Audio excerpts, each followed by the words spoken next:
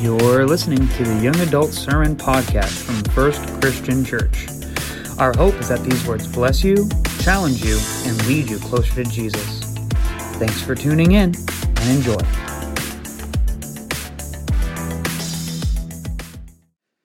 All right, so last week we were not meeting here because we did an awesome event for the church where you guys served, and we put on a Valentine's Day event for them. And when I say them, I mean me and my wife. It was awesome. Olive Garden was great, and we got to paint and play games, and it was a blast. And I just want to say thank you guys for that. The week before, Kel kind of started this new series called What is Love, Baby Don't Hurt Me. And he kind of talked through his interpretation of John 10 and walked through what is love. And so tonight, I am going to pick up that theme also with John, but we're in 1 John chapter 4. If you don't know where that is, it's in the New Testament and kind of go more towards the end. 1 John chapter 4. And as you're finding that, I want to kind of set the premise up. So when I heard this theme, I thought to myself, what is love? What is love? And I kind of thought that's a very good question. The next part, baby don't hurt me, I think is just humorous. The first part of it is actually a very good philosophical question that I think deserves answering. Because I think, and by think, as I survey what the current, and I don't even think this is current. I'm gonna stop pulling that card because I don't think it's just, I think this is through history. Through history, as we look back on what the world defines as love, it is drastically different than what we see in Scripture. Okay, what does that mean? Well, let's just take a look, because we all understand what we're currently seeing in culture, what we see going on in the world, and how the world might interpret the question, what is love? And I can beat a dead horse, and I can kind of drag through all these examples, but the reality is I think you guys get it. I think that you guys, without me going into the explicit examples, understand that our world defines love in a very particular set of terms. Now, just like in Greek, we know there's a difference between agape, philo, and eros. There's a difference, and a lot of times, and when we're talking about how we understand love, it's different than the way that the world understands love. But I think that we understand all of those kinds of love. I think that when we look around the world and when we hear things like sex sells, we understand this eros kind of love, this erotic love. That when you get into a fresh relationship and you're so attracted to that person, I think you understand this feeling that you get, that you feel attracted to them. It's a love. Yes, and I think that, and I don't want to take that away because I think it's real. I'm not going to say that's fake. I just think it's cheap compared to agape. And the same thing goes with friends. I think we've all can say we've had friends that we love. I genuinely love friends that I've had my whole life. But it's not the same as a kind of love that God has for me and that I have for God. It's a different kind of love. And so when we look around and the world doesn't understand agape, they only see this love with friends and this sexual love. And so they define love in those terms. And in today's relativistic culture, literally love can mean whatever you want it to mean, to whoever you want it to mean, however you want to mean, whenever you want it to mean. That is what does love mean to you? And you get to interpret love however you want to, whatever makes you feel the best about yourself. In 1 John, I think that we see a different picture. This last week, I went down and took my family down there, and this is a humble brag. We went to Disneyland. I know that's a humble brag, but we went to Disneyland. It was awesome. We stopped. My little brother, he lives in Long Beach, and so we took our family. We went there on Wednesday night, and we stayed with them. And I got into this discussion with my little brother's wife. His wife was she asked me, "Hey Josh, would you marry somebody who is, one of them is a non-Christian and the other one is a Christian?" And I was like, no.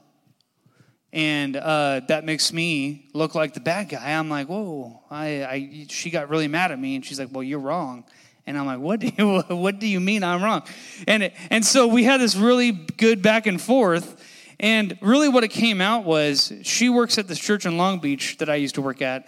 And there's this couple who one of them is a Christian, the other one's not. And they came up to the pastor and they're like, hey, can you marry us at the church? And he's like, no. And so she's like, I just don't get it. Like their feelings are hurt. Like they're going to get married anyways. Like, why not just let it happen? And I walked through. I said, well, how did it happen? Like, what does that look like for that conversation? She's like, well, they came and asked, and he said, no. I was like, are you sure that's how it happened? She's like, yes. I was like, well, let me tell you what I would have done and how I would have had that conversation. Because I think there's a difference between what is black and white and this gray area where we do have some kind of conversation around how we do things. That doesn't change the black and whiteness of what is right and what is wrong. And what she's actually mad at is how it came to be. Because the pastor was just like, no, it doesn't matter. But as I was walking through and I was lovingly saying, hey, let's see, maybe we could do some marriage counseling, and maybe if part of that process you become a believer, then maybe, and if you're open to that, because it turns out the person is open to being a believer, maybe it would be a perfectly good thing to walk through with them. But because of this no, it made the black and white seem gray and the gray seem black and white. As we go to 1 John today, I want us to understand this concept or this idea of what is love.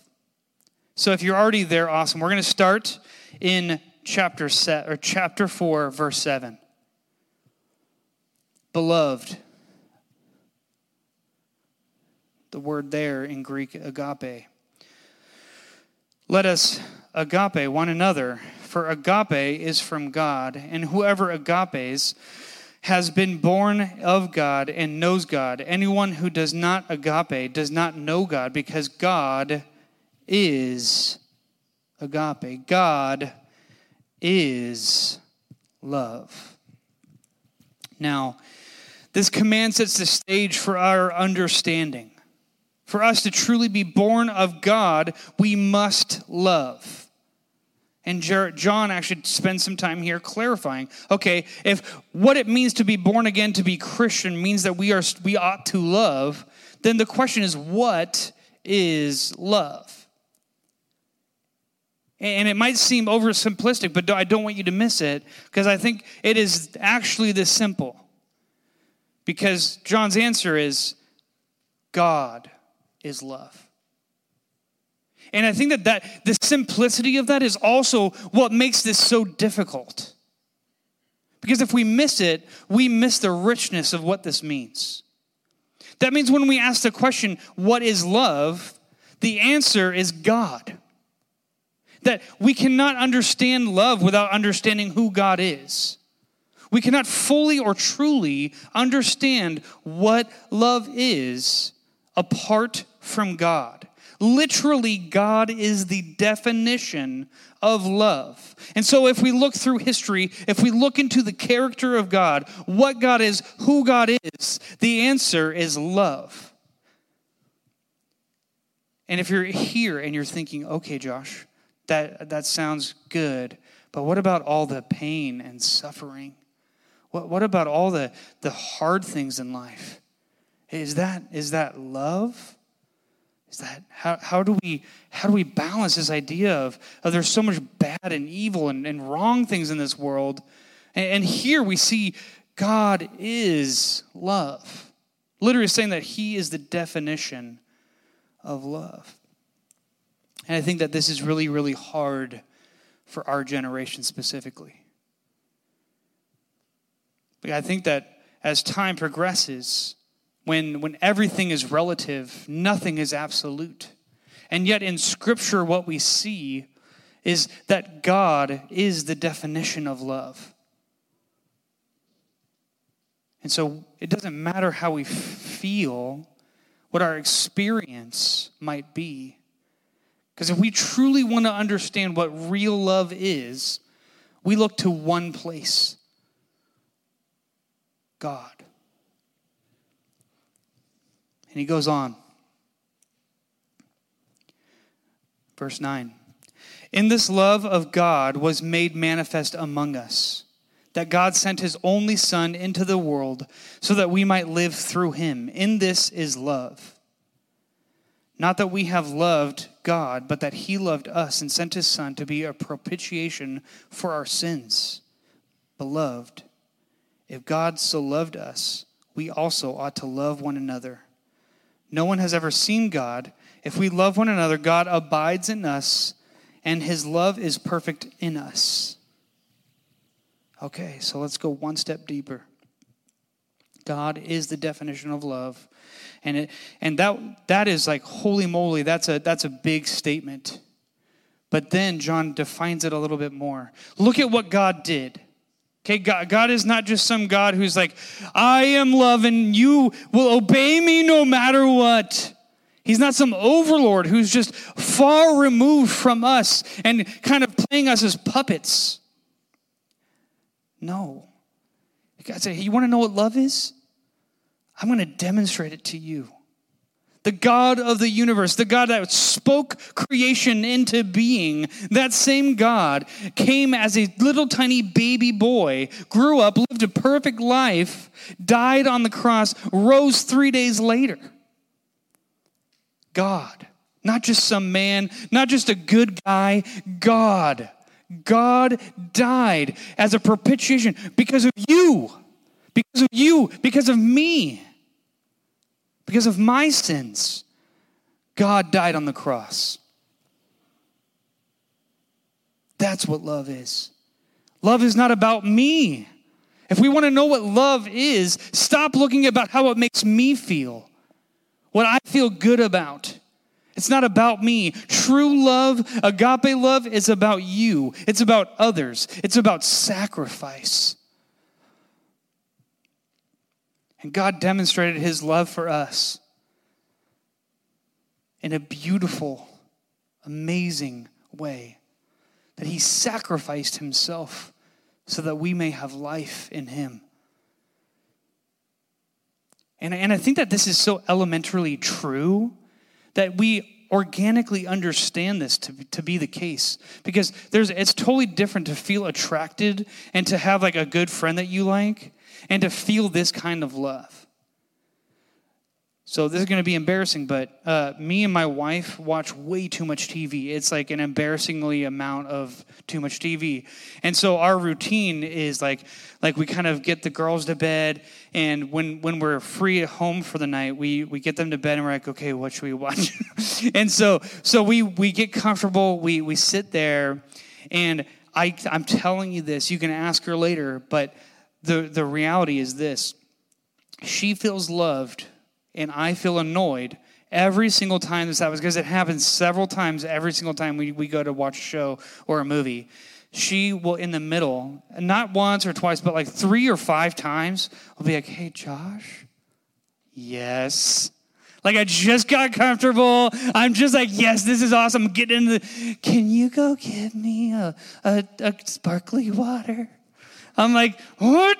The movie's getting good. Like for her, like she feels loved when I am like serving her. When I'm saying like, Josh, I know you want to watch this, but like I want you to go do this thing for me. She feels so loved in that. And that's a silly little way. But I think if you're being honest with yourselves, you would also acknowledge, man, there's something different about that love when you've received it and when you've given it to others. When it's not about you, but it's about somebody else. this last week when we went to Disneyland. Me and Sawyer actually talked about this too. Something that was cool was we have a 5-year-old and a 3-year-old. And our 5-year-old is pretty selfish, if I'm being honest with you. She's very, very strange, but kind of selfish. Our 3-year-old is just becoming aware of her existence.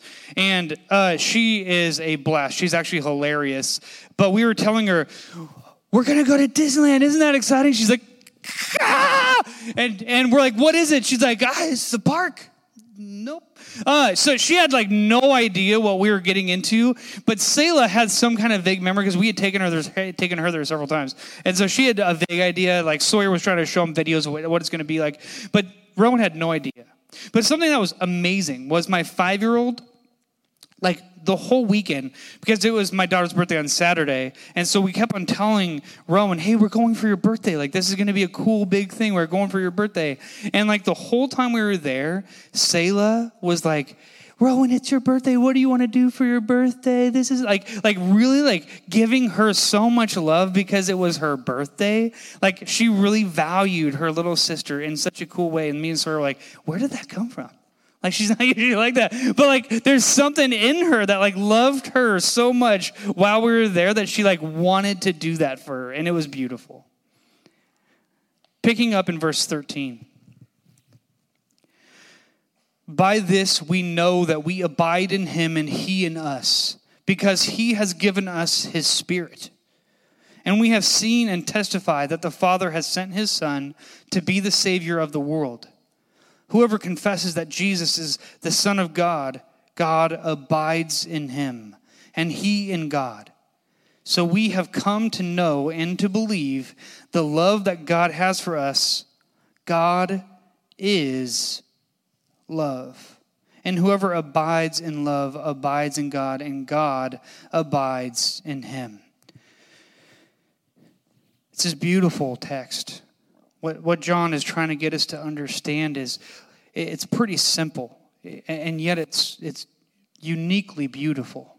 If we truly understand what God has done for us, if we truly understand what love is, that God is the definition of love, a very easy, palpable way that we will understand that is by sacrificing for others.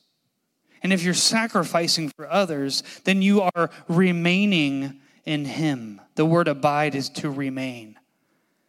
If you're anything like me, man, like I get so sidetracked sometimes with my life and all my responsibilities I have to get.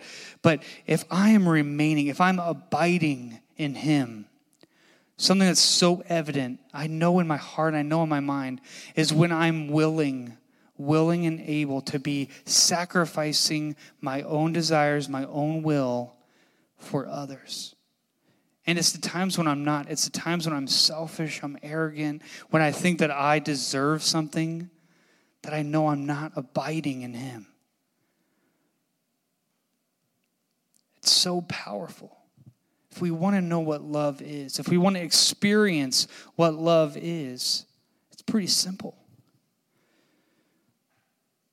Not only God is love, but God demonstrated his love in that he allows us to share in this love by demonstrating it to others. It's also a calling for us to receive, to sacrifice, to give to others lovingly. As I drove in tonight, there's all the junior high kids getting back from Hume Lake. You guys already heard me talk about how awesome Hume Lake is.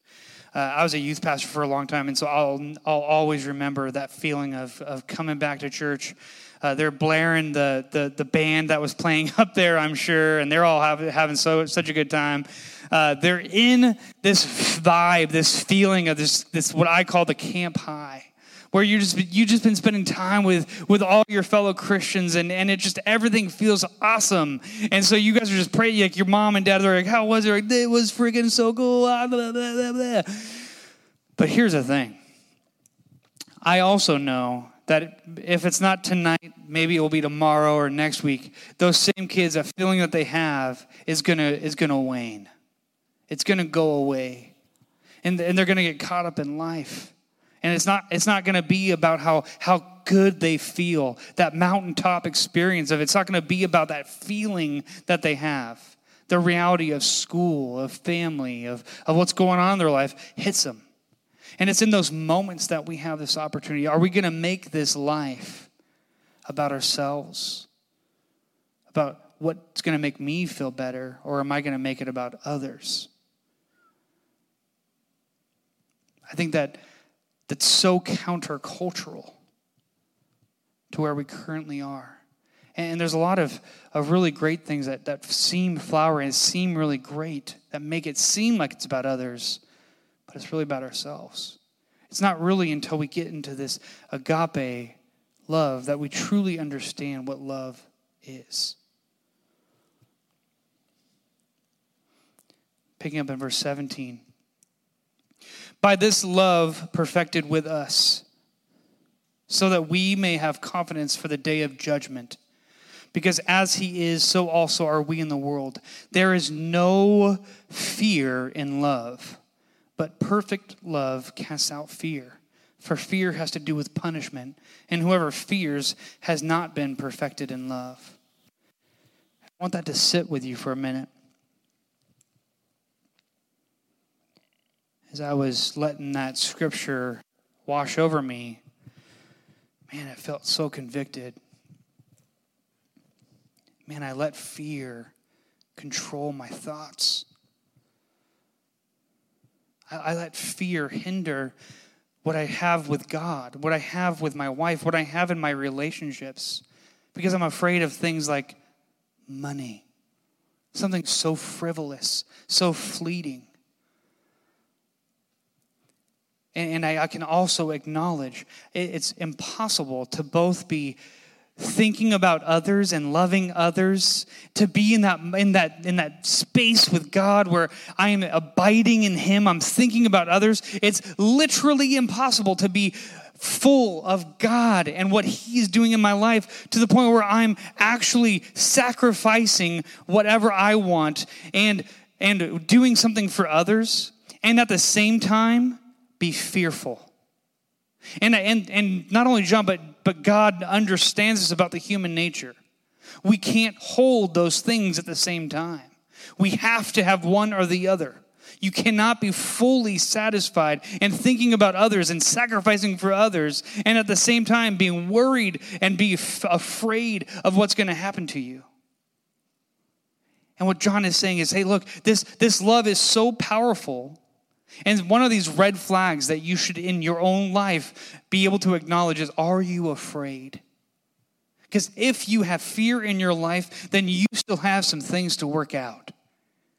Because it's not about being afraid.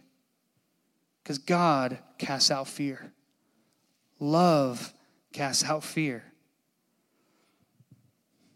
And lastly, verse 19.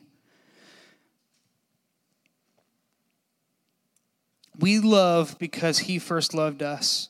If anyone says, I love God, and hates his brother, he is a liar. For he who does not love his brother whom he has seen cannot love God whom he has not seen. And this commandment we have from Him: whoever loves God must also love his brother. Now, I think that this is kind of the final nail in the coffin as we understand this question of what is love. The answer is God. Okay, well, what does that actually mean? God demonstrated what love is by sacrificing Himself literally on the cross so that we can have life in Him. And if you want to take part in this life with Him, He's calling you to do the same. And for you, it's probably not going to be hanging on a cross. That's not guaranteed. For you, it's going to be sacrificially loving others around you. Because that's what organically comes out when you are a true believer. The proof is in the pudding. You're not afraid. And you're actually loving those neighbors. You're loving your brothers, your sisters. You're loving those people that annoy you. You're loving your coworkers. You're loving that person that you want to hate. But because God literally sacrificed himself, you know that you have to love that person and that God's going to work in you so that you can love that person. Amen? As we were thinking through this sermon, as I was thinking through this sermon, the scripture Colossians 2, verse 8 came to my mind, and it says, "See to it that no one takes you captive by philosophy and empty deceit, according to human tradition, according to the eternal elemental spirits of the world, and not according to Christ." And I think that we have this option. And it's pretty simple. We can choose to make this life about ourselves. And there's something to be said there. If we're not believers, that brotherly love and that eros love can feel good for a little bit, but it's very fleeting. But we can also step into this relationship with God and make this love that we truly understand, not about ourselves, but about others. So if we're trying to actually define what is love, the answer, and I don't think this is my fear. I don't want you guys to be taken captive by what the world wants to define love as. I want us to be taken captive by what the Word says love is. Man, this is powerful. This is amazing. This is beautiful stuff. And it's not too hard. It just is convicting. And if you're here tonight and you're like, man, but how is that even possible? Like, how do I do that? I think you start tonight. You start tomorrow when you go back to work. You start this week when you have time with your family or your friends, that person you may or may not like. The call is pretty simple. God died so that you can have life. What are you going to do about it? Are you going to make this life about yourself? Or are you going to make this life about others? Let's pray. Heavenly Father, Lord, thank you so much for this night. I pray that as we bring 2 more songs before you, Lord, that they would be worship to you. Lord, it wouldn't be about us, it'd be about you. Lord, I thank you for the rich blessings that you bestow upon me and upon this group. Lord, I pray that you would go before us, guide us, direct us, lead us closer to you. We love you. Amen.